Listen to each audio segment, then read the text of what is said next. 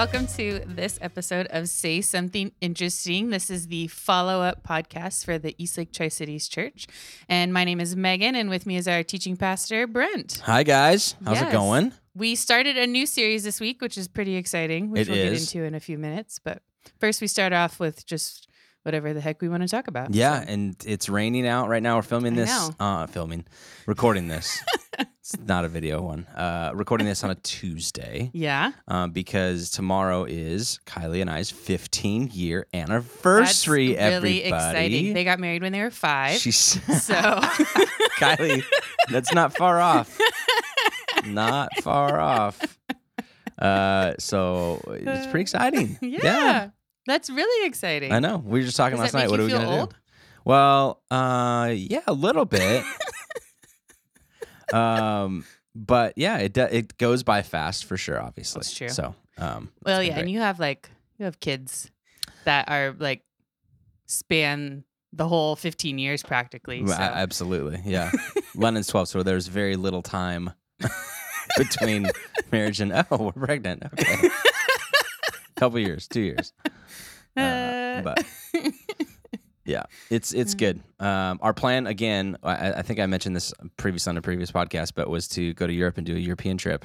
And slowly we are realizing that is not going to happen this year. So we've been doing the phone calls with everybody, all the airlines, to be like, okay, so what are our options? So we don't really know what that looks like yet, but so we got to come up with something creative. So help us come up with something creative to go do, Megan. For your anniversary? Well, that's tomorrow, so that's not happening. Yeah, I know, but some sort of localer anniversary trip? Yeah, something. Okay. I don't know. We typically go on a fun hike for an anniversary. We drive somewhere and go to the gorge and do some hikes out of Hood River or something like that. And probably do something similar in that vein, but that's not what we're talking about. Like 15 years, that feels like I don't even know what the item is. Your marriage can drive. Almost. Yeah. It's got a permit, probably. Or at least it's taking the classes. Yeah. Yeah. Scaring the parents. Yeah, I don't know what 15 is either. What's your guess? If you had to guess, I'm gonna look it up while you're doing this. I don't know. Probably something weird, like cotton. You think it's cotton? Sure. I think it's some sort of a metal. That'd be my guess. Really? Yeah, I don't know, but I mean, first anniversary is paper. Ooh, crystal. 15 years together as a couple is a significant milestone. Well, thank you, Google. Crystal is the traditional gift for a 15th wedding anniversary. It represents the clear and sparkling love between husband and wife. The modern gift is a glass. I feel like at 15 years, your love isn't clear and sparkling anymore. Thought to be by many to be a symbol of the time you've had and plan to have together. Aww. Oh my gosh. Cristal. You shouldn't have moved those tissues. Cristal, the champagne. That sounds better than a gift of crystal. I think a chandelier is in order. That's crystal? What that is. Yeah. Hang a chandelier in our house. Mm-hmm. Yeah. Well, I don't know. We do have a chandelier we don't like right now. So I don't know. I don't know that a crystal chandelier with a 2-year-old. Yeah, that sounds like makes a lot choice. of sense. That sounds like a real poor way of spending your money. But anyways, how was your weekend? It was good. I just did what I always do, hung out. I did. It was beautiful on Saturday, and I go to my parents' house on Saturday, and they have an actual yard. So Do you take your cats with you? No, they stay at home. Oh, okay. So I went out and read my book. They're probably mad at you when you get home too. How was the jungle? How was it over in paradise? They don't really even know. Oh, come on. They don't know. They can see it in your face. They can smell it on your feet. They do not enjoy when I'm gone for long periods of time. I sometimes get a cold shoulder for a little bit. So from my boy cat, he's like, Mom, cheating on me. Yeah. Well, his first priority whenever I walk in the door anytime is, are you going to feed me now? So yeah. Where have you been? I'm starving. Yeah. I haven't eaten in 20 minutes. That translates to human boys as well. Just so you know. When Kylie comes home from anywhere. Mom, where have you been? I'm hungry. I'm starving. Dad doesn't cook anything for me. He just throws boxes of mac and cheese at me and it hits me in the eye. So when I was 7, my mom went away for a week. So we lived in Maryland and my mom came to Yakima for a high school reunion and she left. She was going to be gone for a week all by herself. And my dad took off work and was going to stay with us and take care of us over the summer. And I literally, I deeply remember having huge concerns about our ability to eat while my mother was gone. Yeah. I was like, is he like, I don't think Dad can feed us. I really am not sure he's capable of feeding all of us. And like, it was like, I was really genuinely concerned, which I think offended my dad a little bit. But in my defense, my mom was the only person who'd ever fed me. So Yeah. like, The only thing I do is grill for the kids. So like the first time if Mom's gone or something like that, and I'll grill something, I'm like, yeah, we're grilling like hot dogs, and then it's burgers, and then it's just like anything that what can we throw on the grill. That's the only thing I know how to use. Okay, so Sunday we talked about pirate radio, which was the kickoff idea for this. How much of a background with pirate radio as a thing did you know about? I think I'd like seen previews, but I don't know that I've actually watched the movie ever. Okay, well, but I'd seen previews and it's kind probably of a top 10 movie Yeah. for us, for Kylie and I personally. We watched it again on Saturday night before Sunday because I was like, got to get in the mood again. Let's do this. So highly recommend. But from a historical standpoint, had you heard of any of that, Radio Caroline or I think I Radio only Rock heard or about anything it like when the movie came out. Okay. So because Radio Caroline, the one that I highlighted, wasn't the original one. Radio Luxembourg was the original one, but these kind of things have been happening all over. And then obviously, they kind of, from a boat standpoint, the accessibility, what do you call it? The policing of the waters got a little bit more. We have radars now, we know you're out there, so they had to get more creative. Yeah. So in our notes piece, if you text notes to 97,000 and get those or read those, or if you just get on your browser at some point if you're listening and go to eastlaketricities.com/notes, I highlight in that thing a New York Times article about current modern day pirate radios operating out of London. Oh, I didn't know on the that. top of homes, like all these like rebellious whatevers just hang antennas, but they all do it temporary, and they hide it behind these doors, and then they cement them closed, and they access them from rooftops. So it's like there's no door to the radio station esque. Mm-hmm. You just have to like jump across a couple of rooftops and then go down into it, and it's pretty crazy. That is crazy. And there's a couple of them that are super popular still, and then some of them that eventually get so big that they come out of hiding and actually fill out the paperwork and do all the regulations and everything like that. But Tri-Cities has not been really not unaware of this, a hub of pirate radio stations. No, I wouldn't say it was. But you get into London and New York and all these big places like that, and they definitely are, because the market's too tough to get into. I mean, same thing with like real estate. Imagine trying to buy a home in those places. You can't. You're just like trying to find. So starting up a business like that's a creative way of doing it. Were you ever a radio station? Did you ever have a radio station growing up? Was there ever a not one that I was like deeply connected to? How did you access music growing up? I mean, probably radio largely, and then like CDs or other things like that. Yeah. Or TV, like if I heard a song or whatever. Tapes? Did you ever buy tapes? I had tapes. Did I you? had a Mariah Carey tape, Okay. which I wore out a lot. TLC Waterfalls, my first single tape that I bought. You had a single? I had a single. I didn't have very many singles, but I did have a single. But I would also do the whole listening to the radio, having a blank tape, and recording while it's being played. Yeah, I didn't do that. I did that a lot, and we passed those around a lot. Yeah, absolutely. Yeah, so that was kind of, I mean, most of my music intake was radio, but I really enjoy pop, so it didn't, like, I didn't have to look very far. Like, it was fine. Like, you can find a lot of that on all of the radio stations, so. Yeah. I mentioned the Buzz Shop thing that I used to listen to Saturday nights at like 8 to midnight, and I said, Kylie, do you remember listening to that? She's like, oh yeah, I remember that. And I'm like, I don't think you do. I think I'm not, this is the first, she's listening to this right now on a walk somewhere, and she's going, Brent, I totally listened to it. I'm not convinced. I'm like, name some bands that you heard on there, right?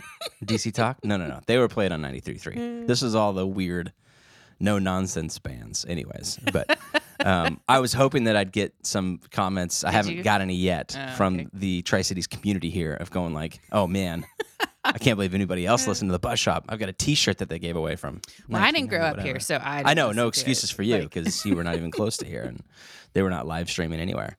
But no, I like the concept of kind of the pushback on it, the idea of we are going to do what we want to do. I mean, the whole music genre has been kind of that for a long time. We push the envelope in this, and they've sometimes gone the mainstream piece. They've come, sometimes gone the whole, we want to be, the ironic thing about like the pirate radio is the lack of licensing and regulation. So they didn't pay any of those licensing fees.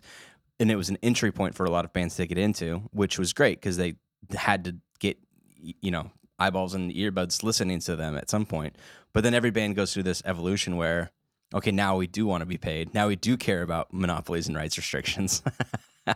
And we don't want you ripping our music all the time. That's how we got on the scene. But now, please buy our CD. It's kind of a funny to listen to. Well, yeah, and that's an art. That's like a push. Let's say a push and pull in art all the time. Because in order to get known, you have to just like throw all of your content out there. Yeah. And see where it lands. But once you are known, you're like, nope, I need to be more protective of this content that I created that is going to be my retirement. So yeah. So what is your take on some of that? Like when you hear that Paul McCartney makes $400,000 a year on a song that he wrote in the 70s, or I think it was the 70s, the Simply Having a Wonderful Christmas Time.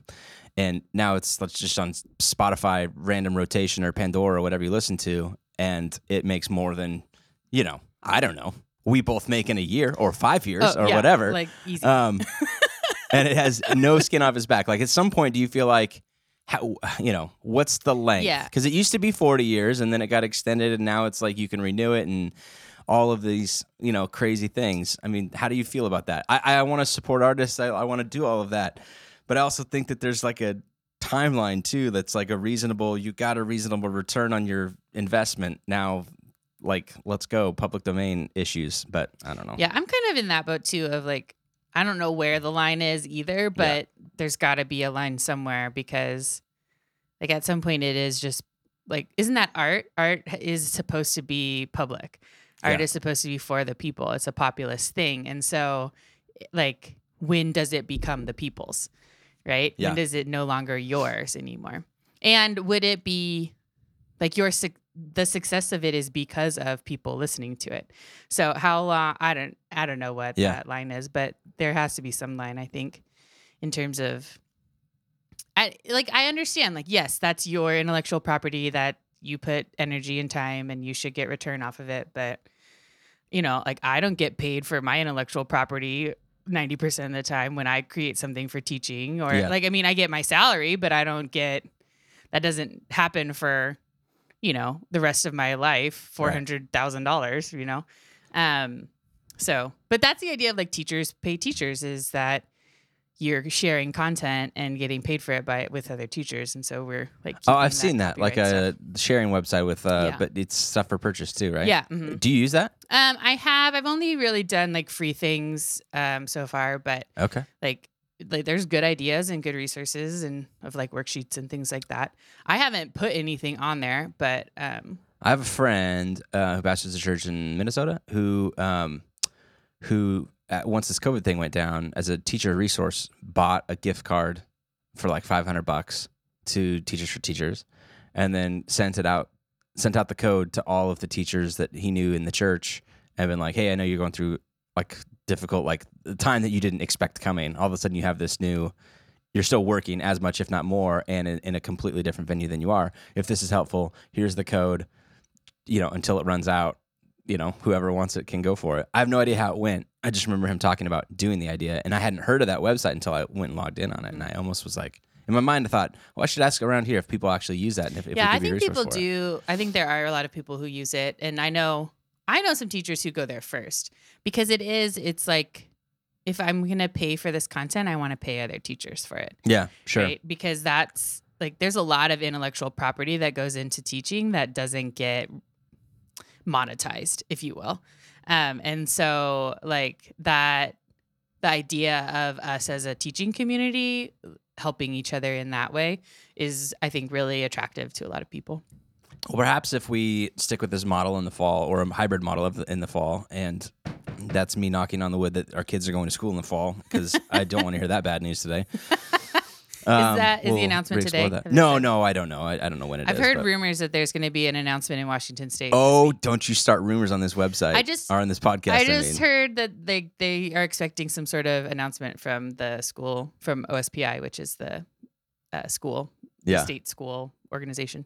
Interesting. So one of the things I left out, I read the copyright page or portion of Kester Bruin's Mutiny book, talking about the rights and all that kind of stuff. And one of the pieces that I left out because I just didn't want to go into it was he said in all caps, "This book can be read out loud," and which kind of felt weird at the time. But then like later on in a later chapter, he talks about this. Part of a rights restriction copyright is in these books that they can't be read out loud. So he's like, I found myself reading Alice in Wonderland to my kid out loud, and then I looked back when I was doing the copyrights. I realized I'm like breaking the law when I do that. Oh my gosh! And he's like, and I feel like very piratic when I do it, and I'm like, I don't even give a rip. I paid $9.99 on ebooks, or on Kindle for this book. I'll read this thing whenever please, you know what I mean? That's ridiculous. Yeah. Do other children's books have that? I don't know. I mean, because all of them are read out loud. Right. We're all just breaking the law. Yeah. Which it's a ridiculous law. So at some point, everybody goes, "This is a ridiculous law. I'm done. I'm not going to abide by this." And, that's not like acceptable. And this is like, if I legally paid for this book, I'm going to read it to my kid or whatever. You know what I mean? I always think about like that with like, Barnes then and Noble. teachers probably break the law all the time. Yeah, teachers and like Barnes and Noble does like reading Yeah. time for the kids and stuff. Like, what are they paying license fees to be able to show those and do Yeah. those? I mean, they're not charging the kids to do that. So maybe that's the difference of like you're not charging I get that. If Like a you're teacher, not getting a profit off yes, of it. if you're so you don't- charging a ticket for me to come read Yeah. you this book, then you're profiting off of something Which- like that. yes. You should probably participate in some sale of this. But if I've never paid a single thing for Barnes and Noble for the people to read to my kids. It's like I show up and take my kids for 30 minutes while I go browse the store. Don't do that, parents. I'm just joking. Okay.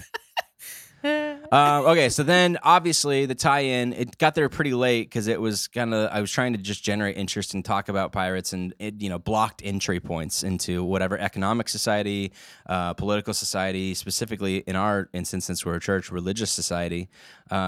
Anytime that something feels blocked, if it feels impossible to get through, then people will either give up or eventually just find another way and do something different.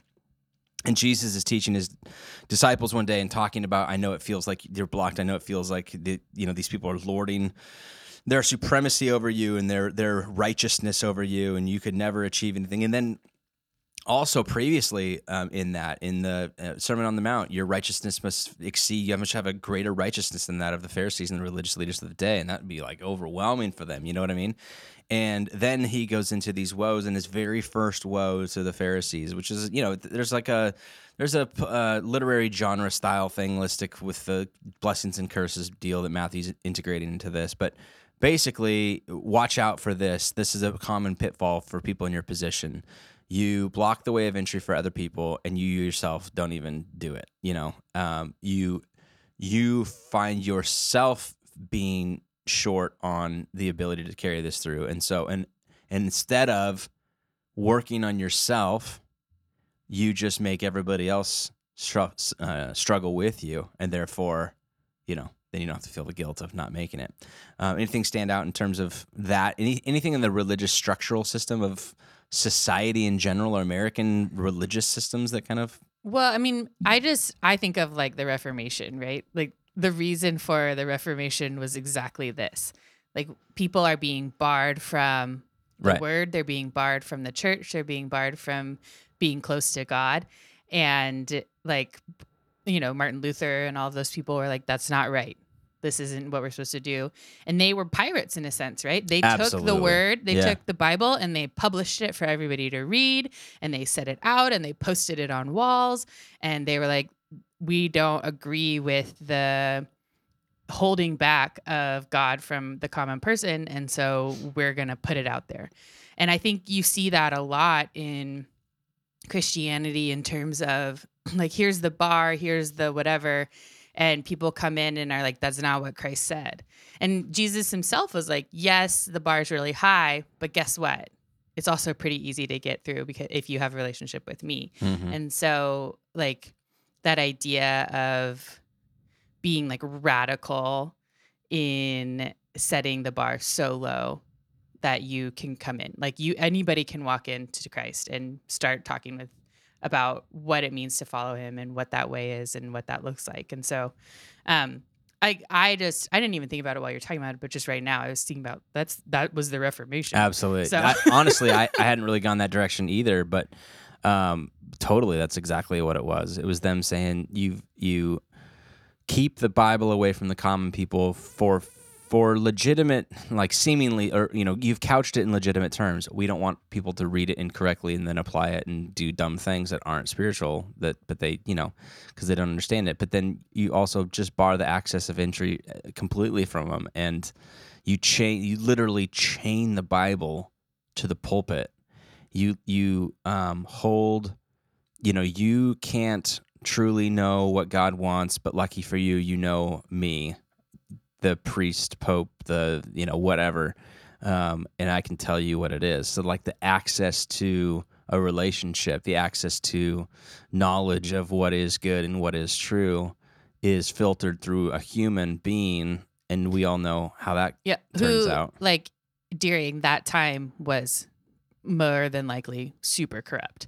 So right, yeah, because it's mixed up in the political system as well. Because the Catholic Church during that time was not in a good spot, right? In terms of like how they played into the world politics and their like power and influence, and so that's part of kind of where I'm gonna be going with this series, and where I want to even finish off today. Like we can read through that and think, we can point to the grievous, gross stuff of historical pirates, right? I mean, obviously, and even the Somali pirates a few years ago. Like I had one response of from somebody in the church who said, I'm struggling with glorifying pirate stuff, and obviously in their mind they're looking at the looting and just stuff that's going on in America, being like, I just can't get behind.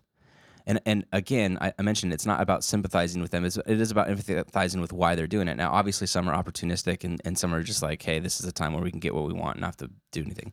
But some of them are like, we're so frustrated with this, and we just got to get your attention somehow, right? And that doesn't make it right. Please, I understand. That's been the hardest part, I know, for me. Like I'm totally fine with the protests and the peaceful protests and a right to assembly and all of that. But then when it goes into a violent nature, I'm like, I struggle so much with that. But I also, like, in doing this, I realized, like, the reason that we're in America was a pirate nation of itself. The reason we go to a Protestant church, Protestantism was pirated of itself. We are the product of pirate pushback, So anyways. Yeah. And you're using the idea of pirate to talk about this idea of when like the societal structures have cornered a group of people into feeling like they have no other way out. What does that look like then? Mm-hmm. And that looks like piracy. It looks like doing things outside the law in order to gain privilege, in order to get attention, in order to be heard, right? And so it doesn't, like, yes, it's sad that I think the most sad part about piracy is that our societies have created situations where people feel like that's their only recourse. And so, like, for me, like when I'm listening about the riots and hearing other people talk about what that is and how I should look at that through the lens of history, like, it's sad, but the most sad part is that that's the only way that people feel like they can be heard. And that's the only, like, they've felt so oppressed and so painted away that they feel like that's their only opportunity to get ahead. It's their only opportunity to be heard. It's their only way to make their, like, society, make their people be part of society in real life. And I saw, before I knew you were doing things about pirates, I watched an episode of something called Explained about pirates. And initially, so like those mercenary pirates, the ones that were hired by governments to steal things from other countries. Yeah. That was a way for them to become part of like the royalty, part of the noble class. And so for them, it was like, yes, we're going to be pirates for a while, but it's so that we can then be knighted and be part and gain those privileges that we aren't going to have access to unless we do this. And so, I mean, it changed as countries and history changed, but like that was the kind of pirate era that we romanticize in media is started as that. Started as like people trying to become part of the ruling class by pirating for the royal family. By state-sponsored pirating. Yeah. Or piracy. Yeah. I mentioned before we pushed record on this a little update that I had seen on, speaking of like the protests and whatever else. This is really funny. Yeah, there was some updated stay-at-home orders, not in our county, obviously, but in Contra Costa. I don't know where that's at, but the new updated stay-at-home orders are this social outdoor gatherings of up to 12 people acceptable, protests of up to 100 people acceptable. To which some guy named Tyson wrote, "I'm having a protest in my backyard. We'll be grilling and arguing about and having a good time. Bring your own topic that you're mad about." I was like, boom. Yeah. I love it. We will be protesting in my backyard. Bring whatever sign you want. I don't really care. Bring whatever topic. There's gonna be lots you're of mad grilling about. though. Classic. Too funny. All right, let's jump into our something interesting because there's a tie-in here, and I wanted to say it, but then I thought that's my something interesting. Then I'll have nothing to say for that. So can I go first? Is Yeah. that okay. Okay. There was a guy in Britain named Henry Hill the Pirate in 1707, and he was a printer, but he was a pirate printer. So. And back in those times, early 18th century, the publishing houses were limited. You had to get a license, and they were basically monopolized between 4 or 5 different cities. So London, York, Cambridge, and Oxford. Those are the only places you could do it, and then you had to get a license between those to be able to control it. And the reason they did that was obviously, anytime you have a monopoly on the industry, right, you get to control pricing. And the only reason that was allowed was they would filter out negative comments about the state and about the Church of England and about all of this stuff. So you help us not allow independent printers, we'll make sure that nothing gets printed that says something bad about you. Right, so definitely not free press at all.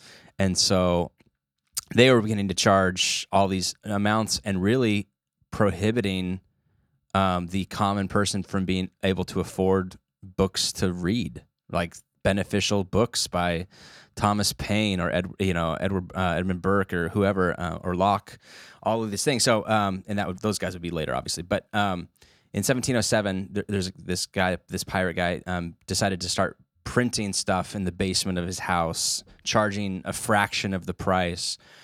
Underneath the title of the book would be "For the Benefit of the Poor."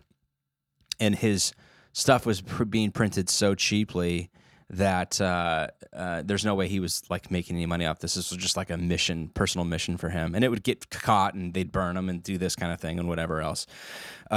So they came up with this licensing act, and that's when they began to kind of control it big time. But what happened in America was, at this time, obviously America was still British or under the control of Britain, but the government, and specifically Benjamin Franklin, taking their cue from Benjamin Franklin, did not observe the Copyright and Licensing Act of Britain, even though it was a common thing. In this new world, Benjamin Franklin, along with several other founding fathers, realized if we are going to have a chance at starting a new government, our people are going to need to be smart.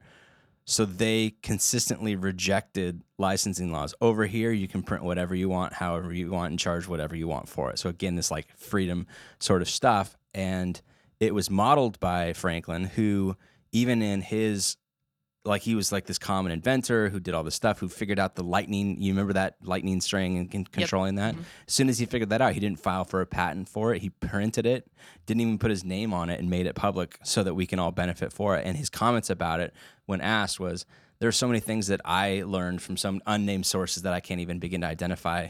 It would be incredibly selfish of me and prideful of me to think that I discovered this, and I get to make money for it."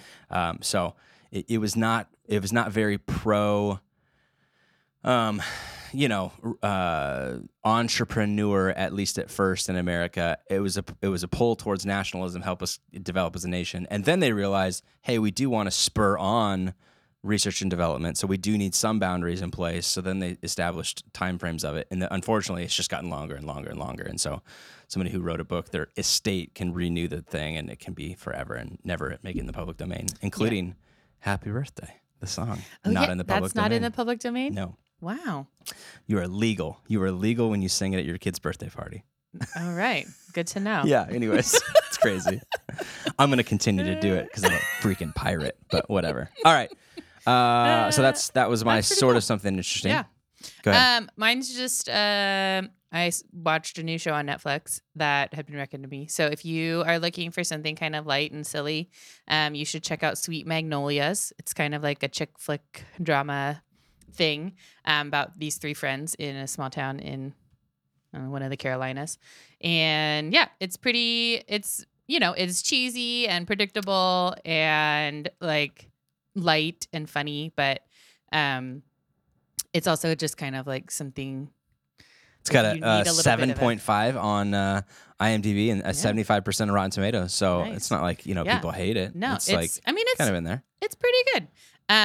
It was recommended to me by a couple of friends, and so I don't know that Joanna Garcia and Jamie Lynn Spears. How do we know Jamie Lynn Spears? She's Britney Spears' sister. Yes. I know Crushed who she plays. I just I watched a bunch of Noreen episodes Fitzgibbons. Yeah. It looks like this is she good? We'll move on. Justin Bruning, Chris Klein, Brooke Elliott. I don't know any of those people, but some of the faces are familiar. Like one of the main characters are these three friends, and two of them look familiar. One of them was in a I want to say it was USA or maybe Lifetime show called Drop Dead Diva. And she's pretty good. I don't particularly enjoy her character, but she herself is a pretty good actress.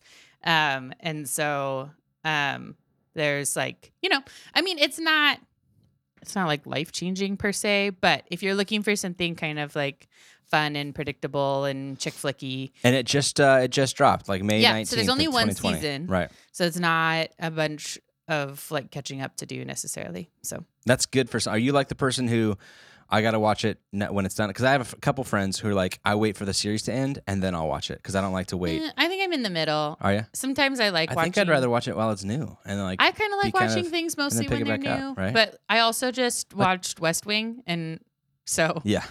You're so really old. Not new. I don't even understand. I finished the Frasier, series this West weekend. West Ring. West Ring. My second cup of coffee this morning, if you can't tell. Good. Yeah. 10 episodes. Are they like half hour? What are they? Hour. Oh. I think they're like 50 minutes, 55 minutes. That's a big commitment. I like the half hour things. We've been still finishing at Space Force. Oh, yeah. Which, by the way, I recommended it last week. Yeah. Like the middle of the season's been a little bit less as good. Okay. But and I'll say for they Sweet are Magnolias, only 25 minutes long. So I'm like, I think I've watched like 4 or 5 episodes. So yeah, I don't know how it ends, but cool. Yeah. Opening theme song by Nickel Creek, so you know it's good. All right, that'll do it for this week's episode of Say Something Interesting. Make sure to check out Steel Magnolias as well as Sweet Magnolias. What did I say? Steel Magnolias. Steel. That's what is that? Movie. That's a movie, right? Yeah, with Julia Roberts. Oh yeah, and Sweet Magnolias and Sally Field. Steel Magnolias is an excellent movie, though. So I have not watched it, but I've heard of it. Was in like the early 90s or something. Yeah. See, I'm old. So. I told you that. Yeah. Nothing big to promo this week. If you didn't get a chance to listen to the interview that we did with Blaine Charette on Friday, that dropped on either Friday or Saturday, a little bit late last week, and it dropped as a kind of a surprise bonus episode in your feed. If you're watching, if you're listening to it yesterday. Did you? Good. That was a lot of fun. Check that out. And then we'll be doing week 2 of Pirate Radio on Sunday at 10 o'clock, and log in early for Is This How We Conversation with Megan and Kylie. Make sure to get on our social media feeds this week and feed us some awesome content so that we can laugh with you, laugh at you. And join us on the chat. Yes. With your awesome content. Yeah, log in 15 minutes early, 9:45 on Sundays if you're by your computer, and give us a shout. We'd love to connect. Other than that, have a great week, everybody. Bye. Enjoy this weather. See ya.